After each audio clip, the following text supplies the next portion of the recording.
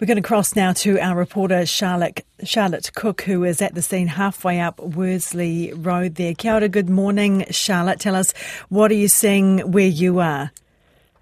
So from where I am standing, again, I'm looking out over a sea of houses up towards the main part of the fire. And since this morning, the smoke is just growing and growing.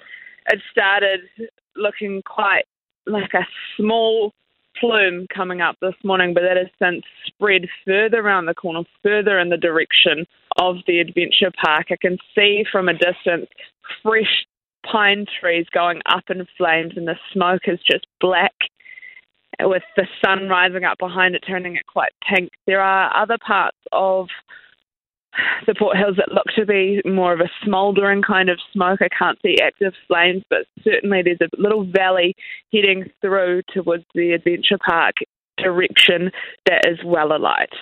And what about in terms of firefighting efforts? What can you tell us?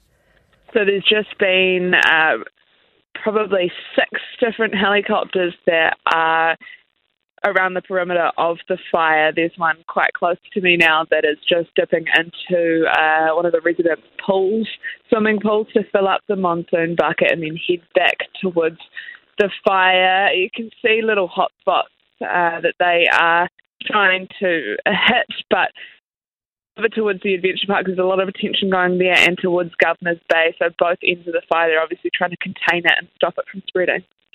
Okay, what about weather conditions? We are going to speak to Met Service very shortly, but actually down there at the scene, what is it like?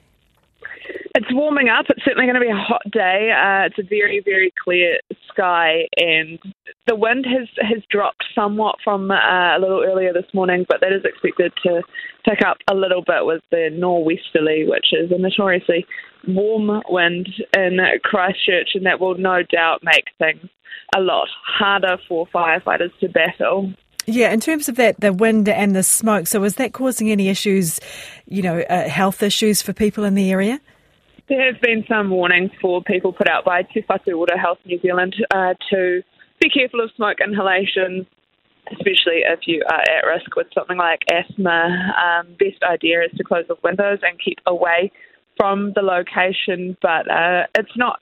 The smoke is currently sort of swirling away from the city, so people towards the city centre shouldn't be in too much trouble there.